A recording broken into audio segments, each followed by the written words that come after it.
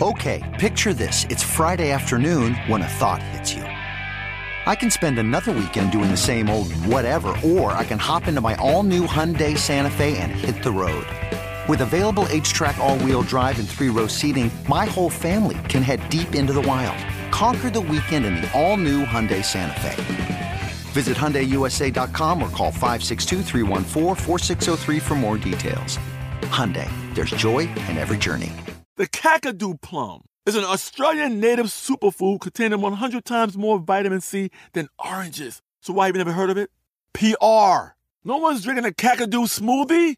I'm JB Smoove, and that was a full episode of my new podcast, Straightforward, inspired by guaranteed straightforward pricing from AT&T Fiber. Get what you want without the complicated. AT&T Fiber, live like a gigillionaire. Available wherever you get your podcasts. Limited availability in select areas. Visit AT&T.com/hypergig for details. Today's episode is brought to you by Technically Speaking, an Intel podcast. When you think about the future, what kind of technology do you envision? Whatever the future holds, artificial intelligence will undoubtedly be at the heart of it all. Join Graham Class as he hosts Season 2 of Technically Speaking, an Intel podcast, and hear from the minds transforming healthcare, retail, entertainment, personal computing, and more with the help of AI. Tune in every other Tuesday and explore the latest technology that's changing our world today and creating a more accessible tomorrow. Listen to Technically Speaking, an Intel podcast on the iHeartRadio app, Apple Podcasts, or wherever you get your podcasts. Are you still searching for your perfect place to call home? Well, now is the time to buy at Fisher Homes. If you're looking to move in before the end of 2024, May could be your last opportunity to start building your dream home and close before the year's end. If you're hoping to move in even sooner, Fisher Homes also has homes that are move-in ready and waiting for you, where you can start enjoying the benefits of homeownership even faster. Schedule your personal tour with a new home advisor today at FisherHomes.com and make this spring the season you find your perfect home sweet home. Welcome to Stuff to Blow Your Mind, a production of iHeartRadio.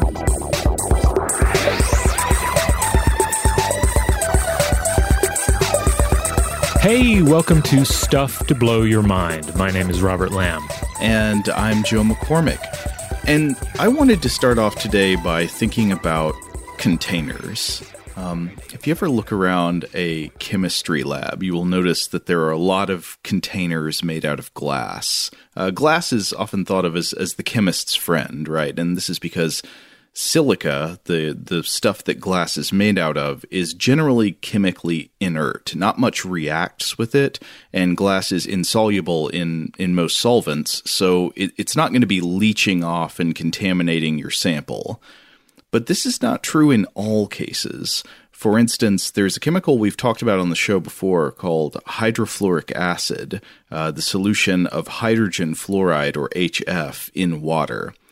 Hydrogen fluoride is known to actually corrode even glass, and there's some pretty good videos of this that you can look up, like the YouTube channel called Periodic Videos has one you can find where they dissolve a glass light bulb in hydrofluoric acid. I think while it's plugged in, by the way, at least when the glass finally does dissolve and break off in the liquid, the filament inside the light bulb, I recall, is like sparking in the solution in a very weak and creepy and cursed way. But it's kind of disturbing to see even glass, the ultimate non-reactor, just getting sort of cleanly sheared off of the top of a bulb when it's dipped into this stuff, and then falling away and eventually just dissolving into it and becoming a liquid itself.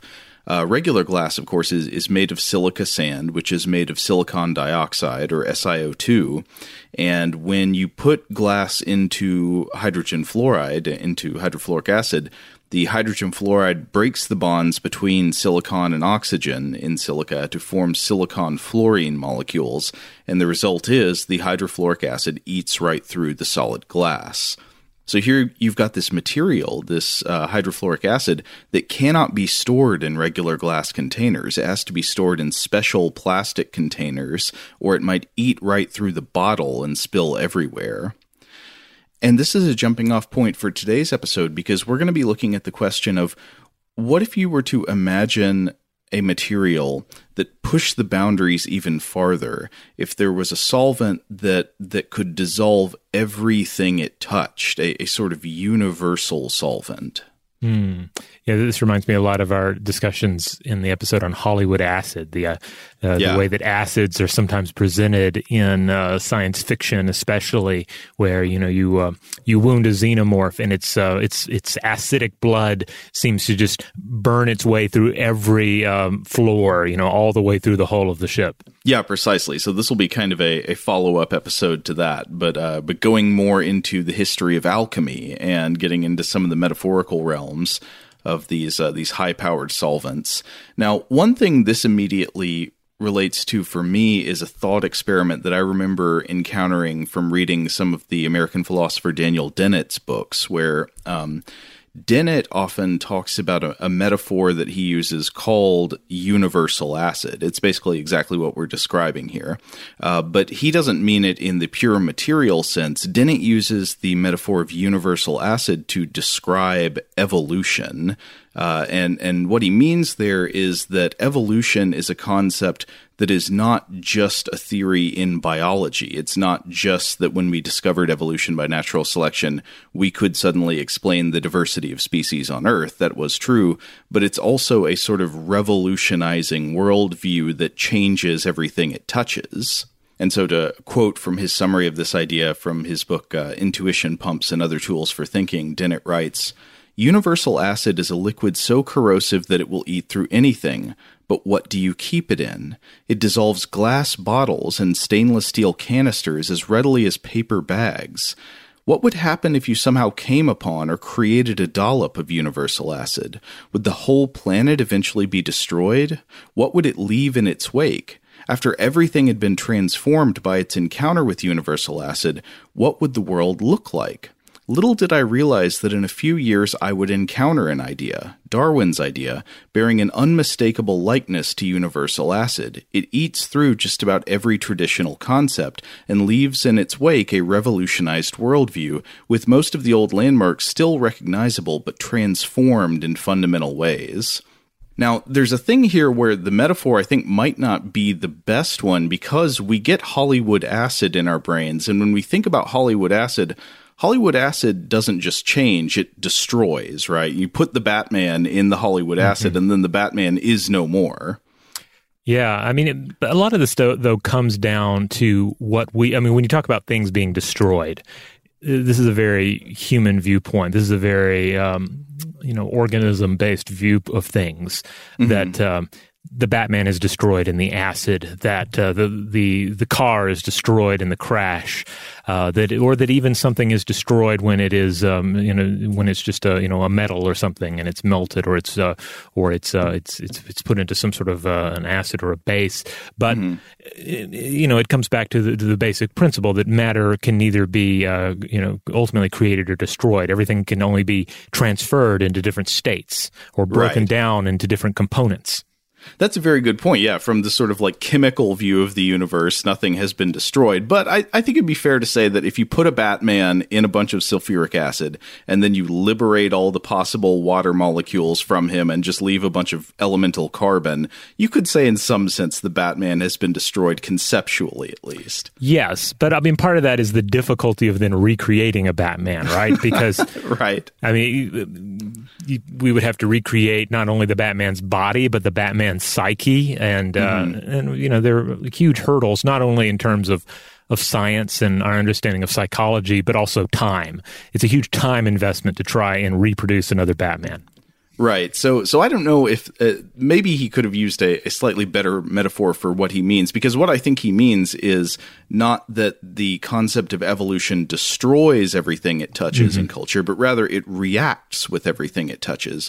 So it leaves the world we knew before populated with the same questions and beauties and wonders, but each of them's sort of now upgraded by a chemical reaction. Each one sort of changed somewhat by our new perspective. You have a new scientific way of thinking about everything that you knew before. Yeah, I think this argument, it certainly applies to evolution very strongly, but to evolutionary theory. But it also can apply to even hypotheses that we've discussed in the show before. Take, for instance, the bicameral mind hypothesis by Julian Jaynes. That's an example of a very infectious idea that once you have, if you've really gotten into it, it kind of can change the way you think about so many other things. And there are even less, controversial ideas you can think of where once you were alert to, say, certain sort of psychological ideas about how, how things like trauma work, it changes the way you think about reality because you have a different way of processing what is going on or may be going on with other people and other groups and throughout history. Yeah, in the metaphorical sense, all kinds of ideas, I guess, can become a mental universal solvent. I'd say in some cases with more use than in other cases. Like sometimes we just start applying an idea to everything because it's really fun. Yeah. And in other cases, we start applying an idea to everything because we at least believe we're getting some kind of analytical use out of it. Like it's explaining more than other ideas that we had previously. Though I would say be cautious of any lens that seems to explain everything because, I've been through phases in my life where I sort of like learned a new analytical lens and then it explained literally everything in the world. And you got to be careful about those. Usually you're probably over applying it at that point. Yeah, like if you just apply aliens to everything, and then it works, you're probably over applying aliens. There was actually a sample I hear every now and then in a track where someone's saying, listing off all these different things, and then saying you drop aliens into the middle of this, and everything makes sense. It's always true. Yeah, it's always true. So if there's anything like that, you can sub anything for aliens if it feels like it's a perfect fit, that it explains everything, that it absolutely dissolves all the mysteries of life. Well, I don't know. It's probably not the universal solvent you're really looking for, but it can seem like that. But before we get back into the fully metaphorical space about what it means to think about the world in terms of universal solvents, I want to actually consider the real material possibility of a universal solvent, especially as it has figured into the history of alchemy.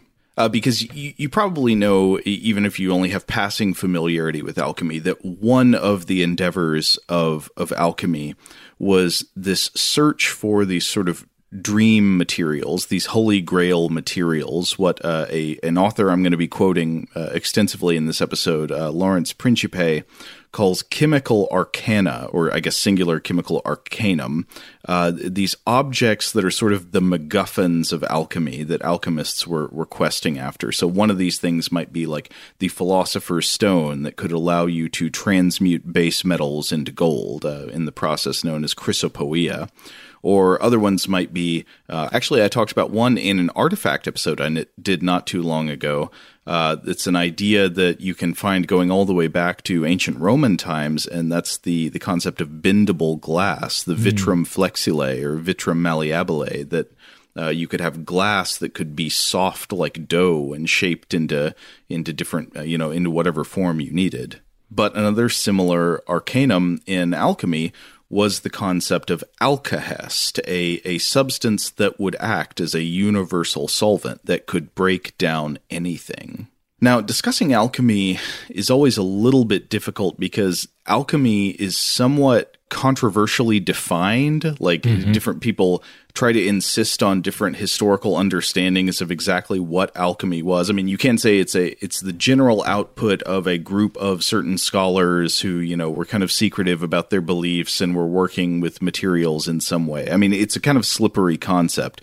In English, the term has been used to refer to a huge range of beliefs and behaviors with special emphasis on things done that sound in some way related to sorcery, the hermetic, and the occult. And these associations are absolutely not without foundation. Like much of alchemy does have occult and supernatural connections. But another way to understand alchemy, for the purpose of today's discussion at least, is that it is sort of the proto-scientific study of the dynamics of matter, particularly concerned with transforming one type of matter into another, or of isolating the constituents of a material, refining that material, or enhancing its alleged properties, many of which were perceived to be medicinal properties. I know a lot of people in the modern era, when they think of alchemy, they think about people trying to turn lead into gold, and then that was a preoccupation of some people in the world of alchemy. But also a huge part of alchemy was a quest for medicine. Yeah. Now, I guess two points to make here. One is that we do often think of it, when we think of alchemy, we may think of a very Western context, and we think of people who look like wizards, or even specifically someone who looks like John Dee or Merlin, toying around with science stuff. Alchemy is science stuff, what wizards do. But it is also important to note that alchemy and things that we think of in English and in the Western world as alchemy, you also find that in the Arabic world. You find it in ancient India. You find it in ancient China. So alchemy can very broadly speaking be seen as kind of a global effort of learned individuals trying to learn more about the world. I think one way to think of it too is think about geographic discovery. People setting out on voyages, trying to find distant lands that they know to exist or that they have heard to exist. Sometimes those lands do not exist at all. Sometimes they are, islands of the imagination. But in the quest to find those places, they find real places. And ultimately, this leads up to a more accurate and more refined understanding of the world.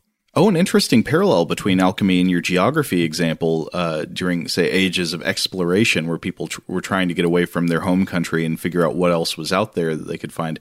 There are going to be different levels of perspicacity in reporting, because whatever you've discovered, you may think of this as, this is knowledge I want to share with the world, but you may also very much think of it as kind of a trade secret or a personal, this is something I've discovered for me and my buddies.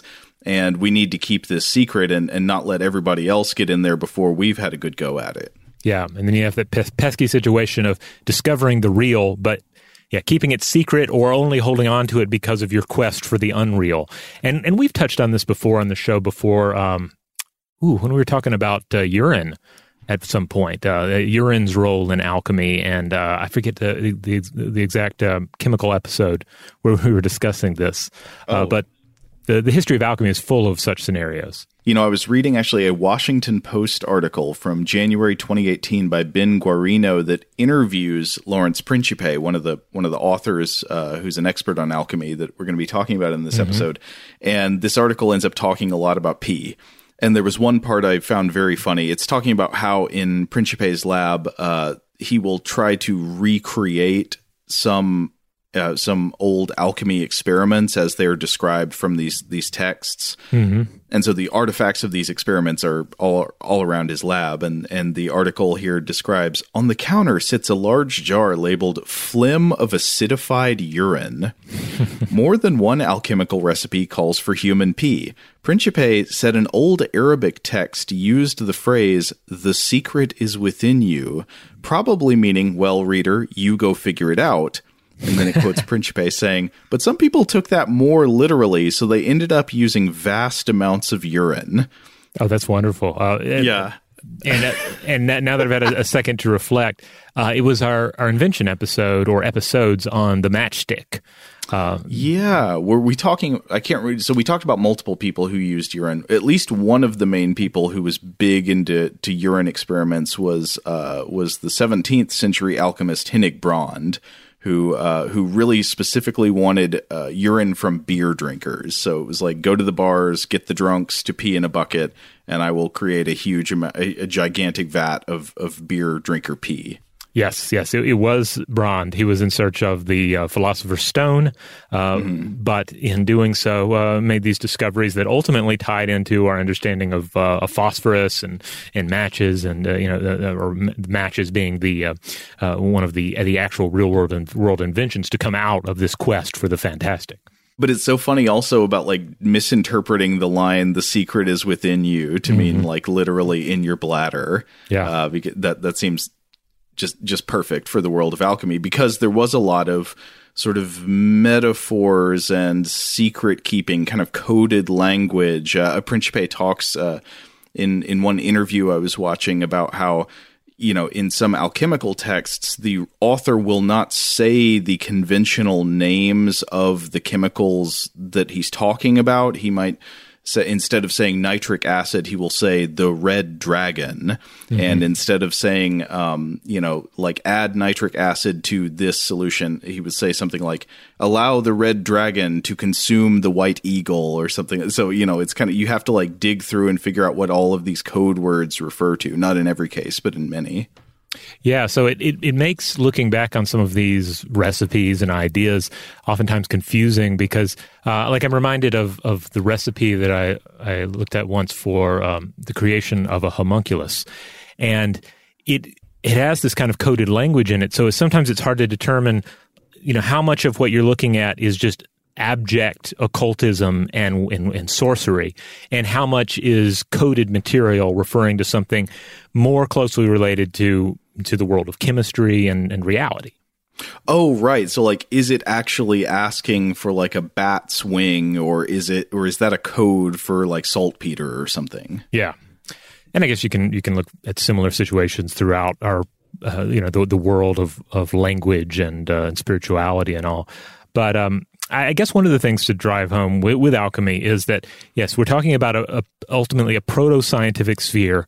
This is one, though, in which scientific considerations are either inherently mingled with philosophic and supernatural ideas, or at the very least are heavily susceptible to flowing into those subjects.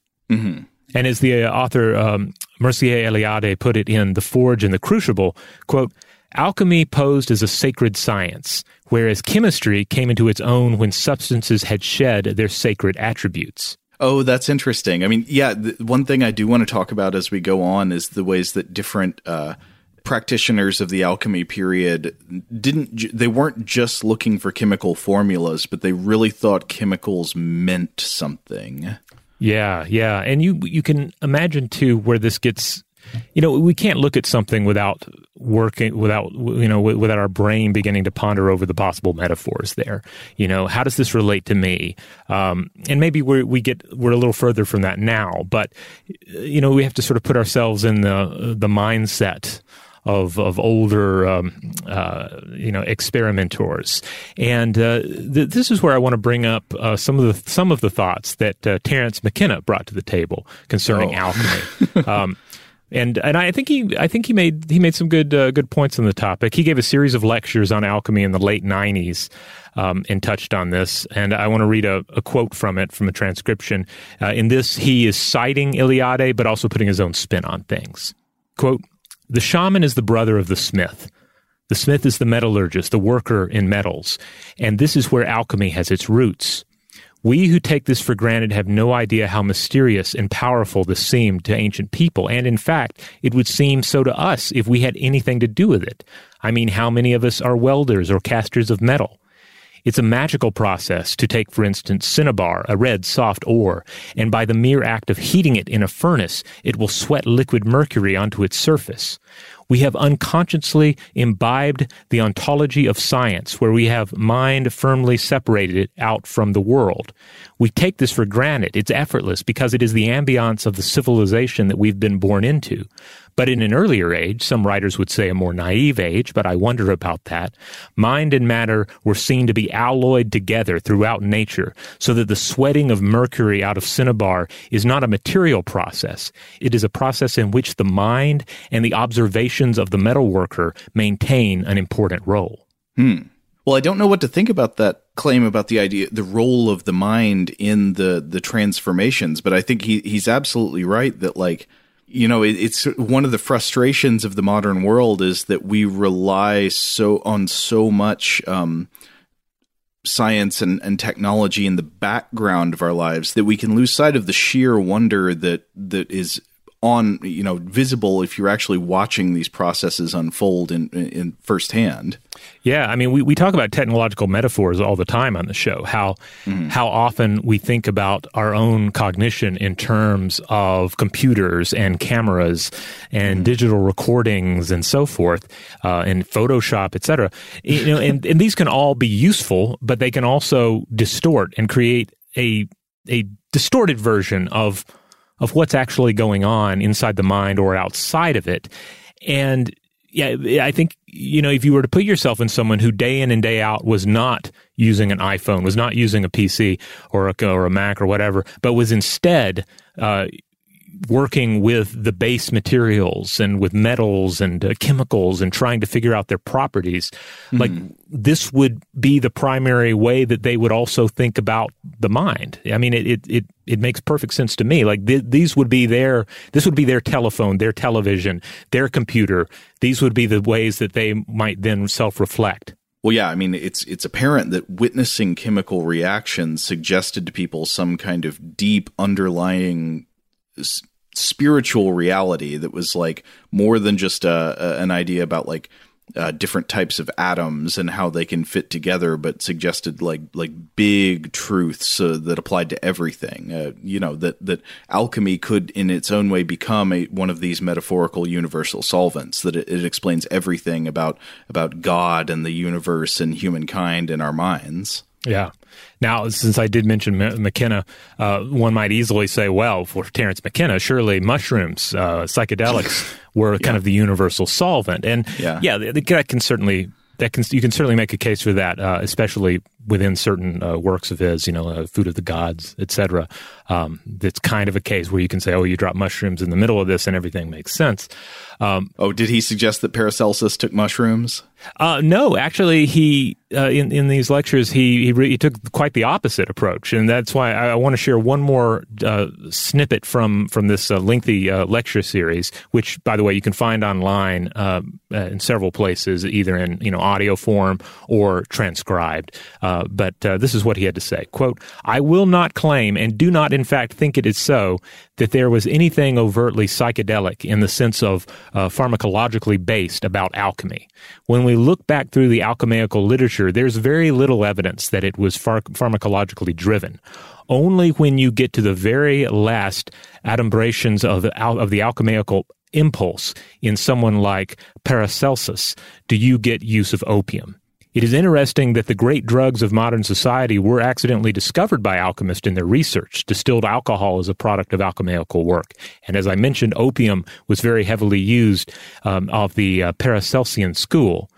But what they possessed was an ability to liquefy their mental categories and then to project the contents of the mind onto these processes and read them back." Now, real quick, Paracelsus. We'll get back to Paracelsus in a bit, but this was an individual who lived 1493 or 1494 through 1541, a Swiss physician and alchemist of the German Renaissance, and he made a number of contributions to modern medical science, and he's come up before on the show, I think in our episodes on the Trident, on dangerous foods, on Frankenstein, and on blood drinking, which I guess are all areas where you might well imagine that the realms of chemistry and alchemy might come together to some degree. Yeah, Paracelsus is considered one of the sort of granddaddies of alchemy. Paracelsus is his nickname, by the way. It's worth mentioning his real name, which was Philippus Aureolus Theophrastus Bombastus von Hohenheim. I like that, Bombastus. That's pretty good. Yeah. I think there's some question about whether the word bombastic comes from his name. Oh, wow. Because he would throw down. Like, Paracelsus would get into it. In fact, I want to read a passage from a book that I'm going to be referring to for the rest of the episode that is by Lawrence M. Principe called The Secrets of Alchemy, that was published in 2012 by the University of Chicago Press. Principe is professor at Johns Hopkins University specializing in the history of science and technology, and he's written a ton about alchemy and its role in the development of science. But there's a passage from his book where he briefly introduces the figure of Paracelsus. And he does it like this. He says, Paracelsus spent much of his life wandering from town to town, generally stirring up trouble wherever he went with his iconoclastic and quick-tempered ways. It has been claimed erroneously that the word bombastic, in the sense of pompous speech, derives from his name. Okay, so he's saying no, that is not where it comes from. But I have encountered that erroneous claim.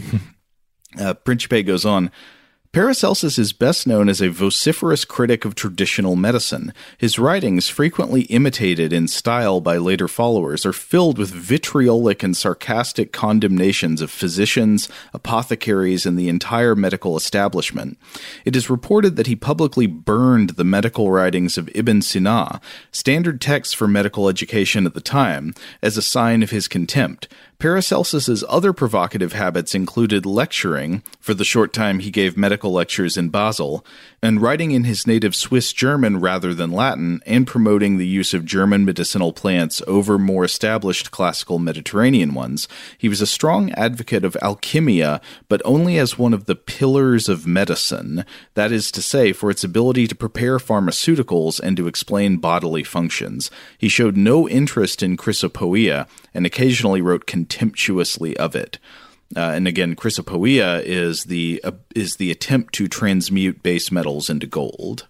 It's interesting. All of these are attributes of someone who very much wanted to dissolve the rigidity of the establishment. You know, you could look at them acting as a kind of, or trying to act as a kind of universal solvent within their own culture. Shout out to Astepro for sponsoring this episode and providing us with free samples. Rob, as the local host with allergies here, they sent you some of their nasal spray to treat your allergies. What was your experience like? Yeah, that's right. I always wrestle with the pollen a bit when it rolls in during the spring, so they sent me the little nasal spray. I tried out the product, and yeah, it sure did help me get on top of my symptoms for the day. And it's so fast-acting, it was already kicking in before I left the house. Astepro is a first-of-its-kind nasal allergy spray. It's the fastest 24-hour over-the-counter allergy spray. It starts working in 30 minutes, while other allergy sprays take hours. Astepro is the first and only 24-hour steroid-free allergy spray. Astepro delivers full prescription-strength indoor and outdoor allergy relief from nasal congestion, runny and itchy nose, and sneezing. Get fast-acting nasal allergy symptom relief with Astepro. Go to asteproallergy.com for a discount so you can get Astepro and go today. ASTEPRO allergy.com. Astepro and go. Use as directed for relief of nasal congestion, runny nose, sneezing, and itchy nose due to allergies. Today's episode is brought to you by eBay. eBay Motors is here for the ride. Remember when you first saw the potential? And then, through some elbow grease, fresh installs, and a whole lot of love, you transformed 100,000 miles and a body full of rust into a drive that's all your own. Look to your left. Look to your right. It's official. No one's got a ride like this. There's nothing else that sounds like, feels like, or looks like the set of wheels in your garage. With over 122 million parts, you can make sure your number one ride or die stays running smoothly, so there's no limit to how far you can take it. Brake kits, turbochargers, engines, exhaust kits, roof racks, LED headlights, bumpers, whatever your baby needs, eBay Motors has it. And with eBay Guaranteed Fit, it's guaranteed to fit your ride the first time, every time, or your money back. Plus, at these prices, well, you're burning rubber, not cash. Keep your ride or die alive at ebaymotors.com. Eligible items only. Exclusions apply. Today's episode is brought to you by Technically Speaking, an Intel podcast. When you think about the future, what kind of technology do you envision? Whatever the future holds, artificial intelligence will undoubtedly be at the heart of it all. Join Graham Class as he hosts Season 2 of Technically Speaking, an Intel podcast from Ruby Studio in partnership with Intel. Explore the future of technology that's rapidly evolving our world today with the help of AI. There's still so much work and research needed to fully understand the power and potential of AI, and Intel is at the forefront of implementing AI in revolutionary technology that's changing the world we live in for the better. In each episode, Graham interviews the minds transforming medicine and healthcare, retail, entertainment, personal computing, and more, while pioneering new uses for AI in these spaces. Tune in every other Tuesday and explore the latest technology that's changing our world today and creating a more accessible tomorrow. Listen to Technically Speaking, an Intel podcast, on the iHeartRadio app, Apple Podcasts, or wherever you get your podcasts. Xfinity has free premium networks for everyone this month, no matter what kind of entertainment you love. Addicted to true crime? Catch killer cases and more spine-tingling shows on A&E Crime Central. Crave adventure? Explore Asian action movies on Hi-Ya. Searching for something extreme? Check out skating, snowboarding, and more on Fuel TV Plus, the global home of action sports. And find crowd-pleasing bops on iHeartRadio's Hit Nation playlist. There's new free shows and movies to love every week. Say free this week in your Xfinity voice remote. Yeah, and I guess that should bring us to the concept of the universal solvent itself, because Paracelsus wrote of something called alkahest, but Paracelsus meant something different by it. Paracelsus wrote of alkahest as a type of medicine for treating a bad liver. But in the wake of Paracelsus, some later alchemists would take the idea of alkahest as a universal solvent and really run with it. Now, remember, again, as I said earlier, alchemy is often concerned with the search for these particular chemical arcana in Principe's terms. So again, this might be a method for transmuting base metals into gold, doing the process of chrysopoeia. It turns out that this is, despite the fact that some people are still trying to do this today, this is not really possible by conventional chemical means. Like gold, as we have it here on Earth, is forged. It's a product of nucleosynthesis that occurs in some of the most violent phenomena in the universe, like neutron star collisions or exploding, stars at the end of their lifespan. Like you can't turn lead into gold. That is just not a human power. I guess unless you're talking maybe about I don't know, like tiny amounts of it in particle colliders or something, atomic experiments that accelerate protons to extremely high speeds and collide with things. And even in that case, I'm not sure. I just can't rule it out there. By conventional chemical means, if you're talking about significant amounts of matter, you cannot turn base metals into gold. That would require rearranging the nucleus of an atom, which we just don't have the power to do. Right. Maybe if you were John Dee and you could actually... if you were actually going to capture or utilize an angel and you could somehow tap into their powers, right. They're just like base energy level, then okay, maybe it would be possible. But not without any like additional supernatural add-ons to the chemical understanding that we have. Right.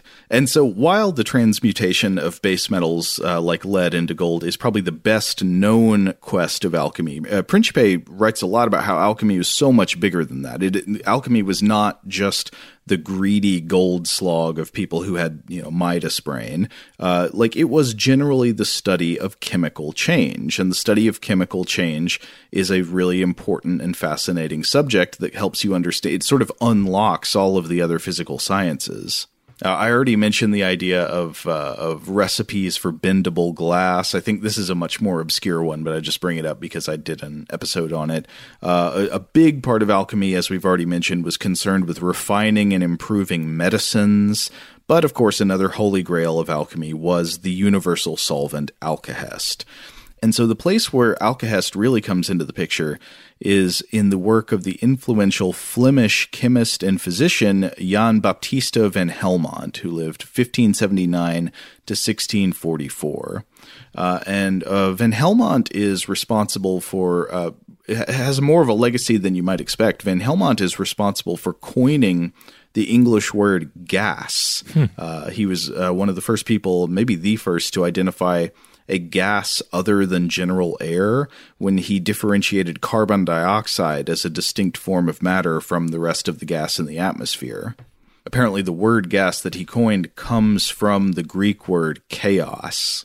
Oh, wow. Now, Principe writes that Van Helmont is the origin of this search for alkahest as the universal solvent, but notes that Paracelsus, as I already said, had used the word alkahest previously, and this was again for a very special medicine for the liver. But Van Helmont would take that word alkahest and start using it to describe a hypothetical substance that would be able to dissolve any other substance, the universal solvent. And apparently Paracelsus had a similar idea for a universal solvent that would have been a material called circulated salt, or sal circulatum. But for Van Helmont, alkahest became not just something that you wanted to be able to make, but something that was fundamental in understanding the very nature of matter. Because Van Helmont held a fascinating and mostly wrong, but maybe not entirely wrong, at least sort of in the direction of being right in some interesting ways, a view of matter that had these qualities, and it brought in ideas from medicine and theology and previous studies of chemicals. But the idea was that Van Helmont believed basically everything is made of water, that water is, quote, the basic material substratum of all substances. You drop water in the middle of this and everything makes sense. Right. Very good. So this was a departure from previous ideas about the constituents of matter. Again, Paracelsus had written about something called the tria prima, which means the three primary things. And Paracelsus, he did not originate this idea fully either. He was building upon the pre-existing chemical knowledge mostly passed down from Arabic scholars, who had written that some metals and minerals could really be reduced to two fundamental constituents, which were mercury and sulfur. This was not correct, but it did show a tendency of thinking that was scientifically useful, which was the idea that matter could be decomposed into its constituent parts, different chemical parts that would come together to make molecules of familiar substances, which is very true and the basis of what would become the real science of chemistry. And so Paracelsus is picking up on this idea, and he concluded that it was not just that some metals and minerals could be broken down into mercury and sulfur. He concluded that basically all material could be broken down into three things: mercury, sulfur, and salt. Again, factually wrong, but but trending in a useful direction in terms of ways of thinking about matter. Yeah, kind of coming back to what we were talking about with destruction. Like if you were to destroy anything, what would remain? What are the things that make up the whole? Sure. And I actually wanted to go into a brief digression on Paracelsus's mingling of theological, metaphysical, and proto-scientific thinking from a paragraph in Principe's book that I found really interesting. So in writing about Paracelsus's idea of the tria prima, Principe writes, quote, "These three chemical principles provided a terrestrial material trinity that reflected the celestial immaterial trinity, as well as the human triune nature of body, soul, and spirit.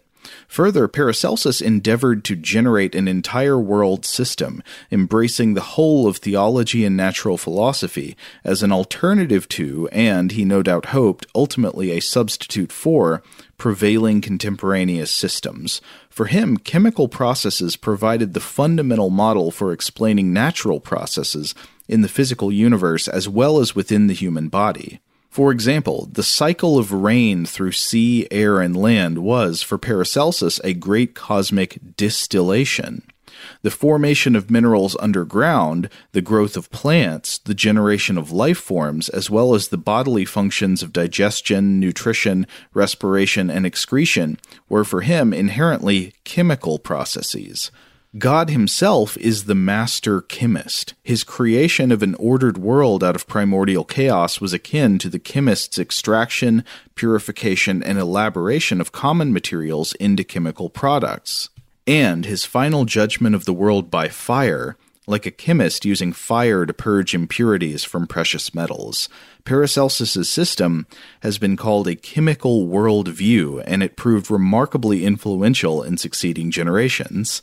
So for Paracelsus, not only did he inspire the later search for a literal universal solvent that we're going to be talking about, but it seems very much, again, in the metaphorical, in the mind space, alchemy was his universal solvent. It explained everything.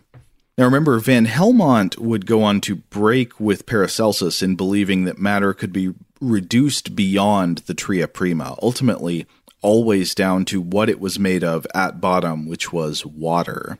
So why would Van Helmont think that ultimately everything was made of water? Well, His reasoning was partly theological. Part of it was the primacy of water in the Genesis account of creation. And this also calls to mind how in the recent Nile episode we discussed the prominence of water, not just in the biblical creation story, but as probably, at least in the estimation of the scholar David Leeming, the single most common theme in creation narratives around the world. If you compare all of the world's religions' creation myths, he says the thing that is in the most of them is water, primordial cosmic oceans.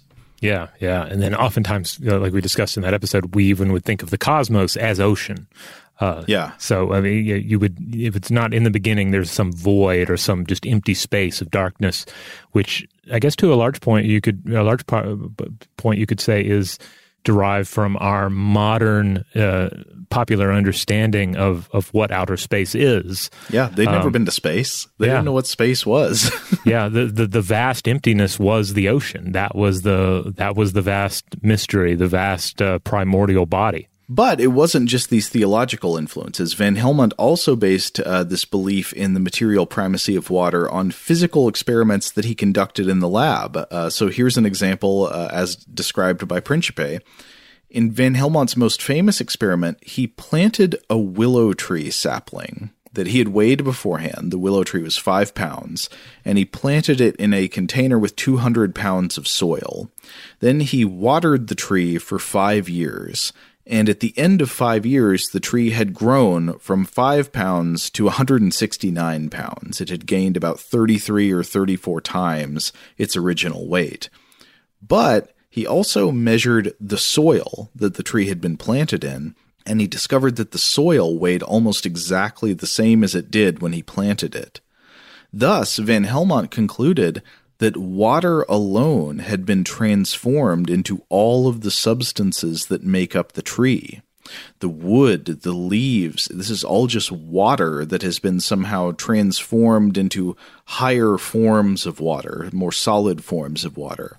And in a way, he was partially correct. I mean, much of the bodies of living organisms is made of water, but also, without understanding the science of photosynthesis, Van Helmont didn't realize that the carbon content of the tree, which is the bulk of its non-water weight, was actually from carbon dioxide from the air, which is absorbed from the atmosphere by the leaves, and then a chemical reaction powered by energy from the sunlight breaks apart the CO2 so that it can be used to make these carbon molecules that the tree needs to make its body. Again, we've talked about this on the show a million times, but it's one of the most astounding facts that, trees are made out of air. Mm-hmm. But without this knowledge of photochemistry and botany, it was somewhat reasonable for Van Helmont to believe that what had gone into the tree was simply what he had put into it, which was water. That's the only thing he'd added to it. So how did this system of this protean water-based matter work? Well, to read a section from Principe describing Van Helmont's thinking, quote, "The various transformations of water, he argued, are managed by semina, or seeds, capable of organizing water into other substances. Most materials can be turned back into primordial water through heating and cold, thus establishing a continuous cycle of creation and destruction. Fire destroys substances by turning them into gas," again, a word Van Helmont coined from chaos, "a non-condensable substance more subtle than any vapor. Gas rises to the upper parts of the atmosphere where, exposed to extreme cold, it returns to elemental water that falls with the rain. The alkahest performs this return to water more quickly and usefully." So at base, everything is made of water, and we're just seeing different forms of water. And if you get something really hot in a fire, it will transform not only into liquid water, but sort of beyond this point into a gas that floats up into the atmosphere. Then when it's up in the atmosphere, it cools down, turns back into liquid water, and falls as rain. So it's a sort of water-to-water, wet-to-wet worldview. Mm-hmm. And then the alkahest comes in as a universal solvent because it seems to serve the function of reducing all matter back down to the state of liquid water without degrading it in the process. So according to Van Helmont, if you were to heat a substance mingled with alkahest, it will first be reduced to its proximate ingredients. These would be sort of the middle constituents, right? Before you get all the way to water, it will break down into some other things first, and these would be comparable to Paracelsus's idea of the tria prima. But then further heating with alkahest will reduce even these proximate ingredients to the ultimate base material, which is water. So from Van Helmont's point of view, the alkahest was not a chemical arcanum because it would turn your lead into gold and make you rich. It was actually desirable as the ultimate research tool. Alkahest would have been the ultimate implement for studying what every type of matter is made of. And there's a sentence from Van Helmont that's quoted in Principe's book where he writes, "There is no more certain genus of acquiring knowledge than when one knows what is contained in a thing and how much of it there is." So how would you do this? Well, Van Helmont thought that if you could stop the reaction between alkahest and the material in question at just the right time, and then distill the alkahest to remove it, you would be left with what was called the first essence, or the ens primum. And this ens primum would be there in the container left behind as a kind of crystalline salt.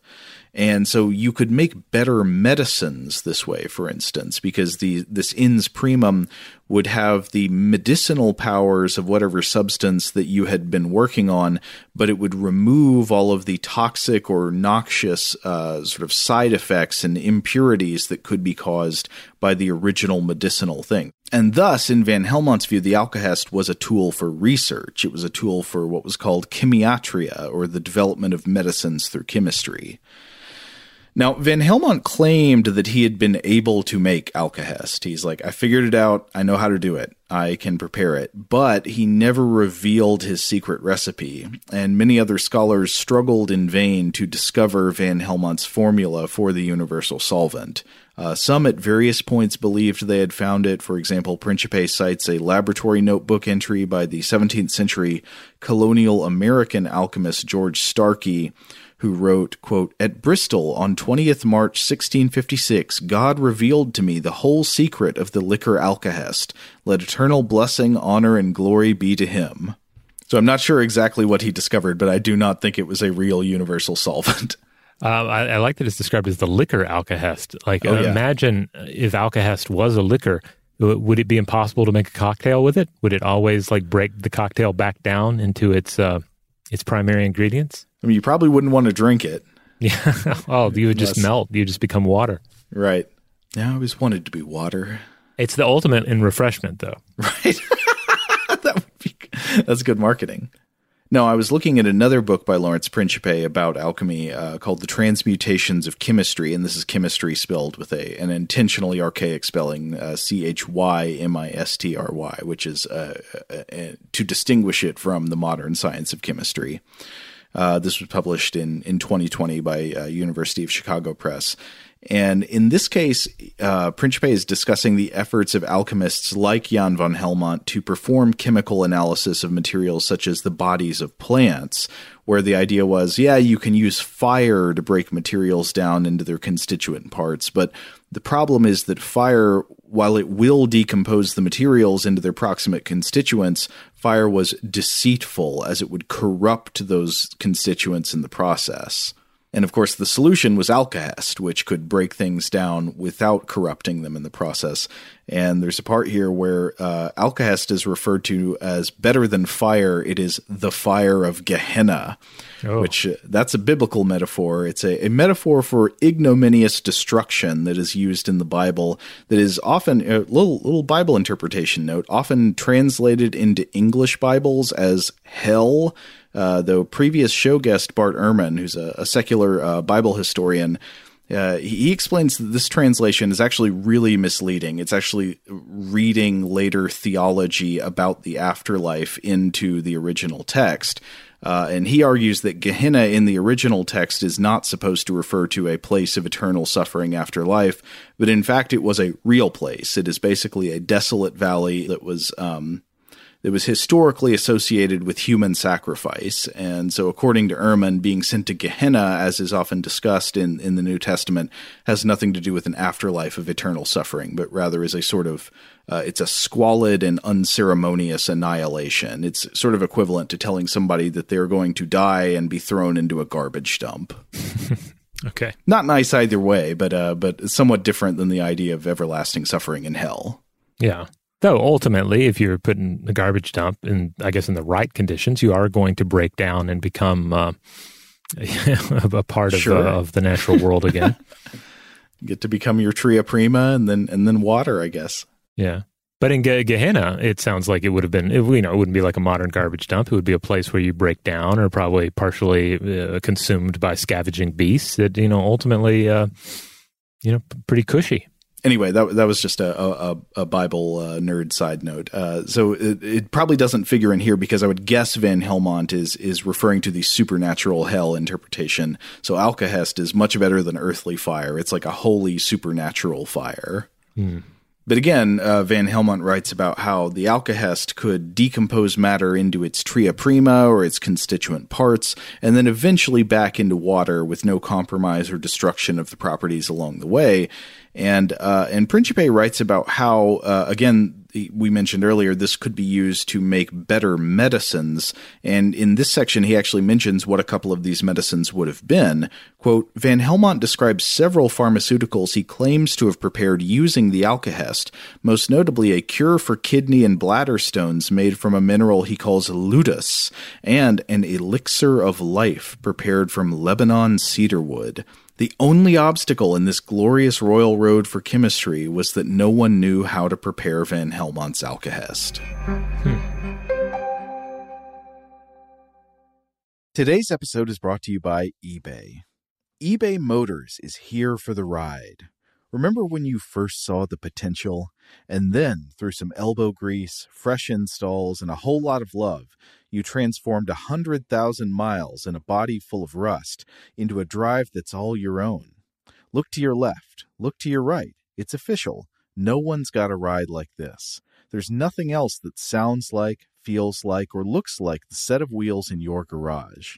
With over 122 million parts, you can make sure your number one ride or die stays running smoothly so there's no limit to how far you can take it. Brake kits, turbochargers, engines, exhaust kits, roof racks, LED headlights, bumpers, whatever your baby needs, eBay Motors has it. And with eBay Guaranteed Fit, it's guaranteed to fit your ride the first time, every time, or your money back. Plus, at these prices, well, you're burning rubber, not cash. Keep your ride or die alive at ebaymotors.com. Eligible items only. Exclusions apply. Today's episode is brought to you by Technically Speaking, an Intel podcast. When you think about the future, what kind of technology do you envision? Whatever the future holds, artificial intelligence will undoubtedly be at the heart of it all. Join Graham Class as he hosts Season 2 of Technically Speaking, an Intel podcast from Ruby Studio in partnership with Intel. Explore the future of technology that's rapidly evolving our world today with the help of AI. There's still so much work and research needed to fully understand the power and potential of AI, and Intel is at the forefront of implementing AI in revolutionary technology that's changing the world we live in for the better.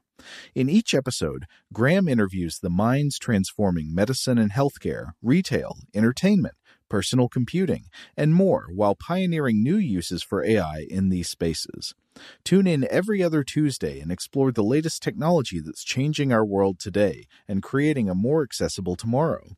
Listen to Technically Speaking, an Intel podcast on the iHeartRadio app, Apple Podcasts, or wherever you get your podcasts. Xfinity has free premium networks for everyone this month, no matter what kind of entertainment you love. Addicted to true crime? Catch killer cases and more spine-tingling shows on A&E Crime Central. Crave adventure? Explore Asian action movies on Hi-Ya. Searching for something extreme? Check out skating, snowboarding, and more on Fuel TV Plus, the global home of action sports. And find crowd-pleasing bops on iHeartRadio's Hit Nation playlist. There's new free shows and movies to love every week. Say free this week in your Xfinity voice remote.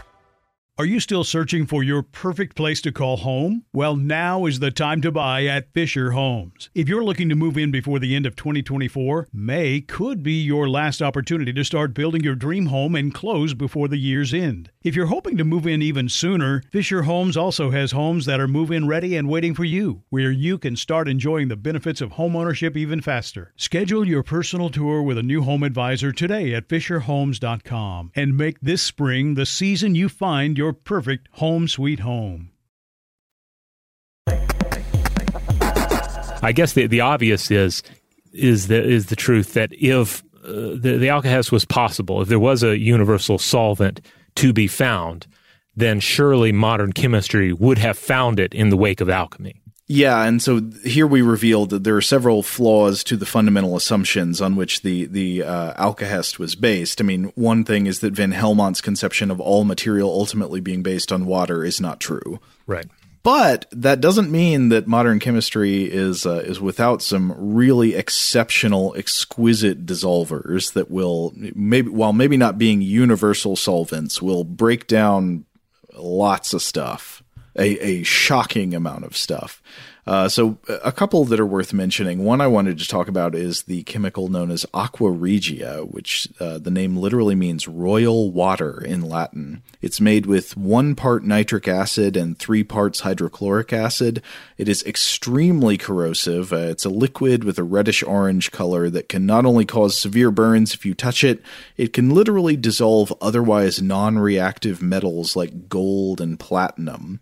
Aqua regia briefly came up in our episode on heavy water, I think because we were talking about the historical anecdote where the chemist George de Hevesy had to quickly find a way to hide the Nobel Prize medals, which I think were made of gold, in the laboratory of Niels Bohr when the laboratory was being captured and searched by the Nazis, and he ended up dissolving the metals in aqua regia to prevent them from being found out.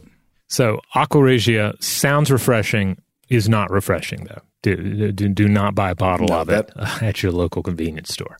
Not a good LaCroix flavor. Maybe better than coconut. Oh, I love coconut. Coconut's a good LaCroix flavor for me, at least at the beach, and as long as it's cold.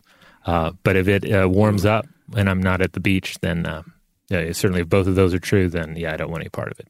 Oh, I'm a picky. So I do love the soda waters. I like the LaCroix. I like most flavors, and I like real coconut stuff. But the coconut LaCroix, something about it. It's like for me, it's like drinking sunscreen. It's just, something's wrong. I think maybe that's why I like it, because it kind of tastes like what sunscreen historically smelled like, and so it's like drinking the alchemical truth of the beach while at the beach. So I can go one even better on these dissolvers. There's one thing I've been reading about called Piranha solution. Okay. This is a class of industrial and laboratory grade cleaning solutions, colloquially known as Piranha solutions, and you can guess how they got their name. They are typically used as a ruthless and very dangerous way to strip all residue of organic molecules from a container, surface, or substrate.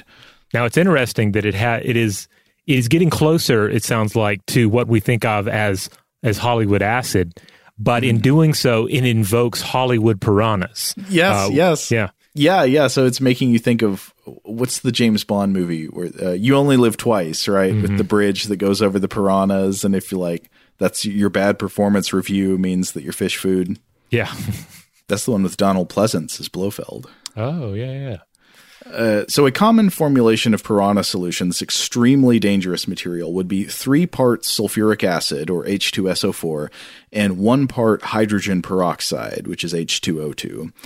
Piranha solution is, from everything I read, extremely temperamental. Mixing the elements in the wrong order, or in the wrong ratio, or in the presence of the wrong contaminants can immediately lead to explosions. It seems like there are just lots of ways that using it can lead to explosions. More on that in a bit. So I was trying to figure out, okay, how exactly does this stuff work? There was a helpful podcast episode I found. The Royal Society of Chemistry has a podcast called Chemistry and Its Element, though sometimes I see it referred to just as the Chemistry World podcast. No, Chemistry World is their magazine, their publication. But this podcast episode was hosted by Sam Tracy, and it's about Piranha Solution. And I appreciated the way Tracy explained what the solution does at the molecular level. First of all, I wanted to point out, Tracy notes that it's not just named Piranha Solution for its ability to dissolve all organic matter that it comes into contact with, but perhaps also for its tendency to boil vigorously when it's in the presence of organic matter. So like in that scene in You Only Live Twice where the piranhas start attacking somebody, it looks like the water has been put on the boil. There's just bubbles everywhere. Yeah, almost as if a bubbling mechanism was placed underwater to create the illusion of a horde of piranhas, tearing something apart in movie fashion. Actually, here's something I want to see. Answer this question. If you were actually attacked by a school of piranhas, I don't know if they even swarm like that in reality. I kind of doubt it. But if you were, would the water boil like that, or would it look very calm on the surface? Well, I think we should answer this question and do an episode on piranhas. I don't know that we've ever devoted an episode to piranhas. So let's come back to it. They're beautiful fish. Okay. So how does it work? Well, Piranha Solution, again, as I mentioned, has two main ingredients. It has sulfuric acid, H2SO4, and hydrogen peroxide, H2O2. So if you imagine a glass container with organic residue of glucose, sugar stuck to the inside, and imagine this is exposed to a Piranha Solution for cleaning. Each of the two ingredients plays a different role in cleaning the sugar away. So sugar, of course, is an organic molecule. It's a carbohydrate molecule with the formula C6H12O6. At least that's glucose. Different types of sugar have different chemical compositions. But it's got carbon, hydrogen, and oxygen.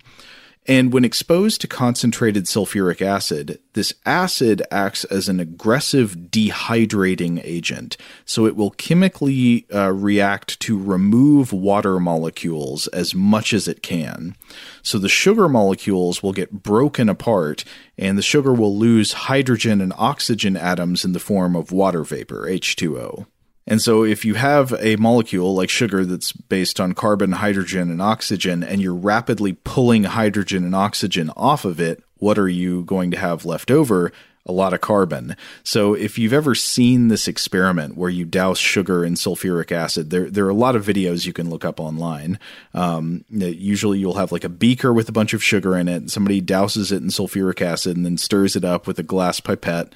The sugar will first turn brown and then black and then give off all of these fumes. I think it's giving off both water vapor and noxious fumes of sulfur dioxide. So you shouldn't do this experiment without, supervision of somebody who knows what they're doing, because it gets very hot and it puts off these fumes. It can be dangerous potentially. But what eventually ends up happening is that the carbon residue that's left over from the reaction of the acid with the sugar, this carbon residue will start to climb out of the beaker in a looming column like a giant tube worm or snake that is made out of charred soot. And you can find a whole genre of carbon snake pictures online from demonstrations of this reaction. They're pretty great. Yeah, they can be quite impressive. Yeah, all praise be to the carbon snakes. But Sam Tracy, in this podcast I was talking about, mentions that the role of sulfuric acid is twofold. Quote, its acidity catalyzes the reaction, and being a hygroscopic substance, it combines with the water, releasing a great quantity of heat, meaning the reaction cannot go in the reverse direction and can only proceed to completion. But, of course, this alone would not make a cleaning agent, because sulfuric acid alone would tend to simply eat up organic molecules, strip them of what water can be pulled out of them, and leave a ton of black elemental carbon in its wake, and that is not clean. Like you don't want black elemental carbon stuck to your glass surfaces or your electronics or your wafer chips or whatever it is you're trying to clean. So this is where the hydrogen peroxide comes in.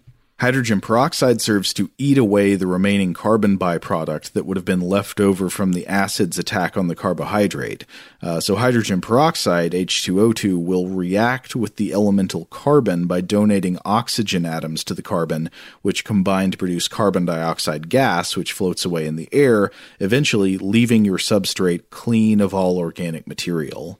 So hypothetically, you have some, and again, I'm not advising to do this. It's extremely dangerous. But what would happen is you have a glass container or an electronics part, whatever it is you're trying to clean off. It's got a little bit of organic material on it, maybe some sugar or some other kind of carbohydrate, something like that. And you add this solution to it. It is the organic materials are ripped apart by the acid, and then the remaining carbon is just removed and evaporated by the hydrogen peroxide. I was reading about many ways that the Piranha solution is, as I've said several times now, extremely dangerous. This is not one to try out with a home chemistry set, as it can easily explode and cause severe injuries and burns. I was reading a story that was sent to in a letter to Chemical Engineering News by a couple of researchers in the year 1990 that was about multiple accidents that had occurred in university labs with Piranha solutions. One where a container of Piranha solution was sitting stored in a fume hood, and about a week after it was mixed, it just spontaneously exploded. Another one they talk about is it occurred at Cornell University, where I think what happened is that some Piranha solution was accidentally and very unfortunately mixed with acetone, and this caused a violent explosion that ripped apart the hood that it was under. It severely injured the person who was working on it. They ended up, covered in this corrosive liquid with a bunch of glass embedded in them. So it is not something to screw around with. So not literal alkahest, not a literal universal solvent, but Piranha solution will get you a lot of the way there. All right. Well, at this point, we're reaching the end of the podcast, and I think the only way to really go at this point is to at least briefly discuss New Age occult thinking and also tech biz lingo. Okay. Let's start with the New Age and occult and psychedelic thinking, basically discussing universal solvent as a metaphor. Now, earlier in our discussion, I brought up Terence McKenna and his lectures on alchemy. And again, McKenna said that he didn't see much of a connection between alchemy and psychedelics, though certain important pharmacological discoveries would come out of alchemy. For the most part, psychedelics were the domain of the shaman. But of course, other schools of thought would later on in human history come back to alchemy and its sacred and obscure dimensions and find new meanings there. So, for instance, we see that with the Jungians. And we also see that with psychedelic and New Age thinking as well. Again, you're dealing with recipes that are dealing, talking about the red dragon and using code words, but also dealing in philosophical and magical ideas. Mm-hmm. It's irresistible to come back and sort of imbue your own meaning into it, and perhaps even rediscover aspects of your contemporary system by breathing it into this archaic apparatus. Yeah, if I'm not mistaken, I think alchemy concepts from alchemy were very popular to be played around with by a lot of the sort of new religious movements of the late 19th century. Yeah, and really this ultimately fits the basic format of alchemy throughout history. Like a lot of alchemy, even in the old days, revolved around looking back at old texts, piecing together bits from old texts, and trying to break new ground, understand what these other authors were talking about, and creating some new frame of meaning around it. Something that alchemy also has in common with religious texts is pseudonymous writings. So for example, in the early centuries of Christianity, a huge thing that would often go on is you would write a new book that, you would want to be taken as scripture that would advance your view of the correct theological interpretation of Christ. But you'd be like, well, nobody knows who I am, so I'm going to say that this was written by St. Peter. And so, this is the Gospel of Peter. This is definitely not written by Peter. But people were doing this kind of thing all the time. The same thing happened with alchemy. People would write pseudonymously as as one of the great masters of alchemy. Yes, this was by Paracelsus, but it actually wasn't. It was just somebody. Well, in dealing specifically with alkahest and the idea of a universal solvent, I looked through some of the writings of and lectures of McKenna. I looked through Eliade's work, and it's possible I missed something, but I didn't find any case where either of them specifically spoke or wrote about the alkahest.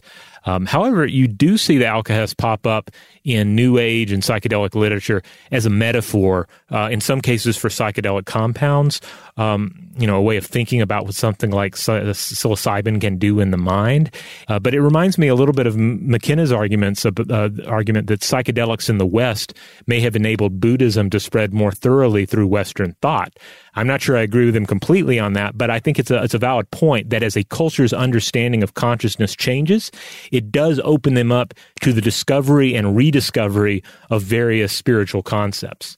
Okay, so if you're thinking in the Terence McKenna type vein, the idea is that the use of psychedelics would have broadly enabled, sort of reduced the mind to its tria prima, or to its more proximate constituents, without degradation, allowing more different types of states of mind to be accessed, as opposed to the narrower window of different ways you can think based on your cultural upbringing. Yeah, I think so. And I like this idea. I like the idea of using alkahest as a kind of metaphor for anything that like breaks down unuseful rigidity in thought or culture. And I also like the idea of psychedelics being seen as some sort of a universal solvent potentially. And again, you're in the breaking down of things. I think it also drives home that it's a delicate process. You need to know what you're doing, and you don't want to go too far and dissolve too much. But breaking down the mind that's too rigid to melt, right? Though at one point, McKenna does point out that there's this alchemaical aphorism that in Latin is dissolutio et coagulatio, which we were just discussing this off mic. This basically breaks down to the dissolving and the coagulation of things, to break things down and then things build back up. And that ultimately this is all one needs to know about, like, the nature of reality, the alchemaical truth of things. And I think this is a basic idea that you can apply to the physical world, but also to you can see how readily one could take to this as a psychological concept as well, and certainly a psychedelic concept. The idea of breaking things down, but then that rigidity is going to return. There's going to be some coagulation that's going to take place again. I do, before we end though, want to come back to something that I think we touched on earlier, which is the potential dangers of seeing the world in terms of universal solvents. I mean, one thing we learned as alchemy passed away and gave way to modern chemistry is that there is, in fact, no such thing as a universal solvent in chemistry. I mean, there are solvents that will dissolve lots of things, but there is no universal acid in the Daniel Dennett sense. And I wonder if that is also a lesson that should be applied in the metaphorical way, sort of coming back against everything we've talked about in this episode, because I really do believe that a huge amount of trouble and confusion in the world comes from people getting overly attached to a certain lens of viewing the world, or analytical tool or new strategy, and thinking that it will solve everything, that it will answer all questions, that it will solve all your problems. I feel like that is something that we all have a tendency for. But it's very dangerous and something to watch out for in yourself. And one of the weird ways I was thinking about this is actually pulling us away from the mysterious worlds at the intersection of theology and metaphysics and science and chemistry. I was thinking about this in terms of tech business, because I was just thinking about all of the different universal solvents that we have witnessed come and go over the years working in digital media. And they come and they go, and they come and they go. And so I'm thinking about the universal solvents of search engine optimization. You remember when everything on the internet suddenly had to change to be search engine optimized, and it kind of ruined a huge amount of content that was good previously, and then was just destroyed by optimization for Google search results. And then they change how their search results are calculated anyway, so that it becomes obsolete later on. And then I remember the UGC revolution at some point point, it was like, well, everything's got to be user-generated content, And, yeah, everything is Wikipedia now. Yeah, and that sort of destroyed everything in its path, and then that kind of went away.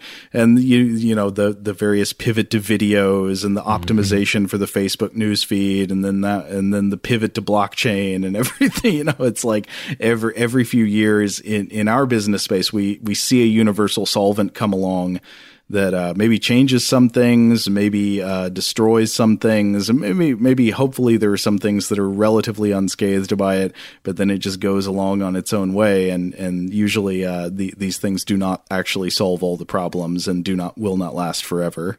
Well, I guess it ultimately comes down to who is applying a supposed universal solvent, right? Yeah. And it generally comes down to these businesses of disruption. It is about dissolving the rigidity of some aspect of the industry, but it comes back to that alchemical truth that we just laid out, right? The dissolution and coagulation. It's not so much the dissolution that they're into; it is the eventual coagulation, because they wish to be the masters of that coagulation. I don't want to make everything free so that it remains free. I want to make everything free because I have a new model of how to charge for it, Right. And that's what we see time and time again with these different disruption strategies. You want to disrupt, take cable television, right? I mean, it's classic. All these services that came along to cut our costs and cut our cords, and and we're at the point now where, if you want to watch everything that everyone's talking about, you're spending as much money as you were probably spending in previous decades on your cable and your satellite and so forth. So it's just the structure of it and the masters of it have in some cases changed. Yeah, I mean, I guess it is often you're just finding you go through destruction and then there's some kind of return to a new equilibrium. But along the way, I would just say be careful not to be led astray or to lose too much to something that seems like it. I guess anything that seems like it does anything, the universal solvent or the panacea. I mean, nothing actually works in every case. And even if something is good at something, it's not good at everything. You're right. It might just reduce your product to a carbon husk, right? Yeah.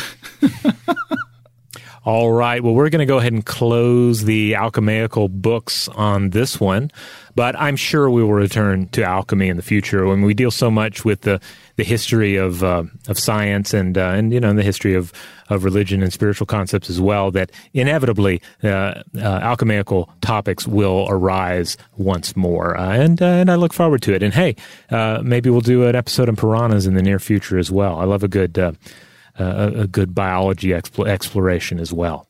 In the meantime, if you'd like to check out other episodes of Stuff to Blow Your Mind, you know where to find them. They are in the Stuff to Blow Your Mind podcast feed, where you can get wherever you get your podcasts. You'll find core episodes on Tuesdays and Thursdays. You'll find artifact episodes on Wednesdays, listener mails on Mondays. Fridays, you'll find episodes of Weird House Cinema. That's where we just talk about a weird movie with little or no concern for science or alchemy either. And then on the weekends, we air a little bit of a repeat in the form of a Vault episode. Huge thanks, as always, to our excellent audio producer, Seth Nicholas Johnson. If you would like to get in touch with us with feedback on this episode or any other, to suggest a topic for the future, or just to say hello, you can email us at contact@stufftoblowyourmind.com. Stuff to Blow Your Mind is a production of iHeartRadio. For more podcasts from iHeartRadio, visit the iHeartRadio app, Apple Podcasts, or wherever you listen to your favorite shows.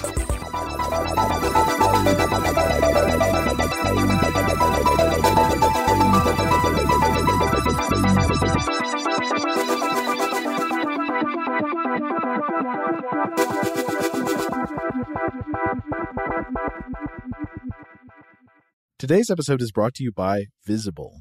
The future of wireless is here, and it's transparent. Switch to Visible, the wireless company that makes wireless visible. Get a one-line plan with unlimited 5G data powered by Verizon, just $25 a month, every month, taxes and fees included. No hidden fees, no surprises, no, really. What are you waiting for? Get with the times and switch to Visible at Visible.com. Monthly rate on the Visible plan. For data management practices and additional terms, visit Visible.com. This is Malcolm Gladwell from Revisionist History. eBay Motors is here for the ride. With some elbow grease, fresh installs, and a whole lot of love, you transformed 100,000 miles and a body full of rust into a drive that's all your own. Brake kits, LED headlights, whatever you need, eBay Motors has it. And with eBay Guaranteed Fit, it's guaranteed to fit your ride the first time, every time, or your money back. Plus, at these prices, you're burning rubber, not cash. Keep your ride or die alive at ebaymotors.com. Eligible items only. Exclusions apply. Are you still searching for your perfect place to call home? Well, now is the time to buy at Fisher Homes. If you're looking to move in before the end of 2024, May could be your last opportunity to start building your dream home and close before the year's end. If you're hoping to move in even sooner, Fisher Homes also has homes that are move-in ready and waiting for you, where you can start enjoying the benefits of homeownership even faster. Schedule your personal tour with a new home advisor today at FisherHomes.com and make this spring the season you find your perfect home sweet home. Xfinity has free premium networks for everyone this month, no matter what kind of entertainment you love. Addicted to true crime? Catch killer cases and more spine-tingling shows on A&E Crime Central. Crave adventure? Explore Asian action movies on Hi-YAH. Searching for something extreme? Check out skating, snowboarding, and more on Fuel TV Plus, the global home of action sports. And find crowd-pleasing bops on iHeartRadio's Hit Nation playlist. There's new free shows and movies to love every week. Say free this week in your Xfinity voice remote.